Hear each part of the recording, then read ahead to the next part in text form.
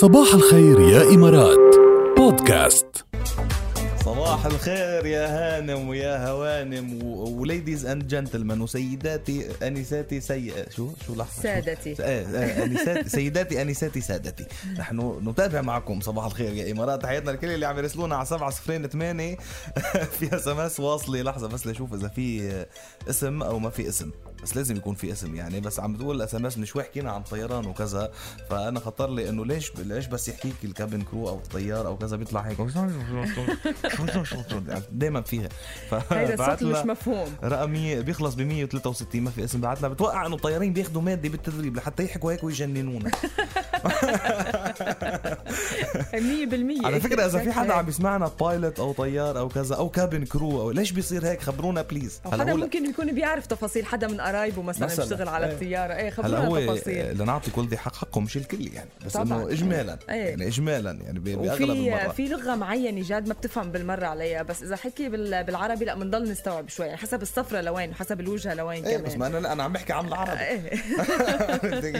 يعني انا اول كلمتين بيقطعوا تمام. عرفتي الكابتن يحدثكم قمه القياده بيروحوا هذيك خلص هذيك بيضيعوا ما بعرف ليش يعني. فانه وضحون بليز. معك نص دقيقه. بما انه عم نحكي عن السفر والطيران وهيك، بدي معك نص دقيقه جاد.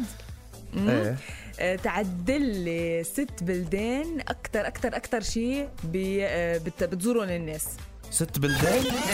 كيف يا 6 بلدان اكتر شيء؟ في عليهم سياحه قوي قبل الكورونا طبعا عم نحكي. ما كله كتير تايلاند كتير بنروح عليها. سنغافورة بحس كتير بنروح عليها. ماليزيا مثلا ما هيك كمان. ايطاليا كتير. سريلانكا كتير. بعد بدك وحده. بعد بدي وحده. الإمارات 100% دبي. بيجوا ناس كتير لعدبي وعلى الإمارات. ختامها مسك يعني.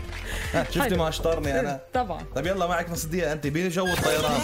معك نص دقيقة. هيك تنشوف. يلا معك نص دقيقة تخبريني 5 اشياء بتعمليهم لتضيع الوقت على الطيارة إذا ما قدرتي تنامي. إذا ما نمت باكل. بلعب على التليفون. بحضر موفيز. بقرا كتاب. وبعد بدي شغلة شو بعرفني بروح وبجي بتمشى.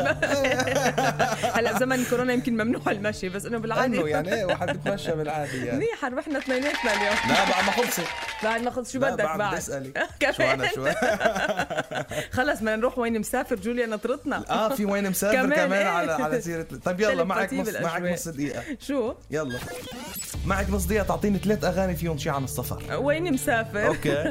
الطيارة مش عم تمشي. هالسيارة هيديك شو منيحة هاي. وين مسافر؟ في كتير أغاني عن السفر. لا تسافر. لا ما بدي تسافر. لا برافو عليك. في شي لفيروز كمان. سفر ما سفر. اللي راجع من السفر شو بتقولي له؟ الحمد لله على السلامة يا جاي من السفر. برافو عليك يعني. منيحة. كتير كويس اليوم قوية كتير. وهلأ رح نسمع جوليا على فكرة لحالها حلوة كتير الغنية ولا أروع من هيك. استمتعوا فيها. وطبعا وجد التحية والحب والاحترام والتقدير لكل الكابين كرو والطيارين ونحن بلاكم يا جماعة بنعرف شو بنعمل عن جد صراحة. لكم فضل كتير كبير علينا. تخيل هيدا لسفر نحن عرفنا قيمتهم وقيمة السفر حتى باللوك داون هيدي السنة صح. يعني.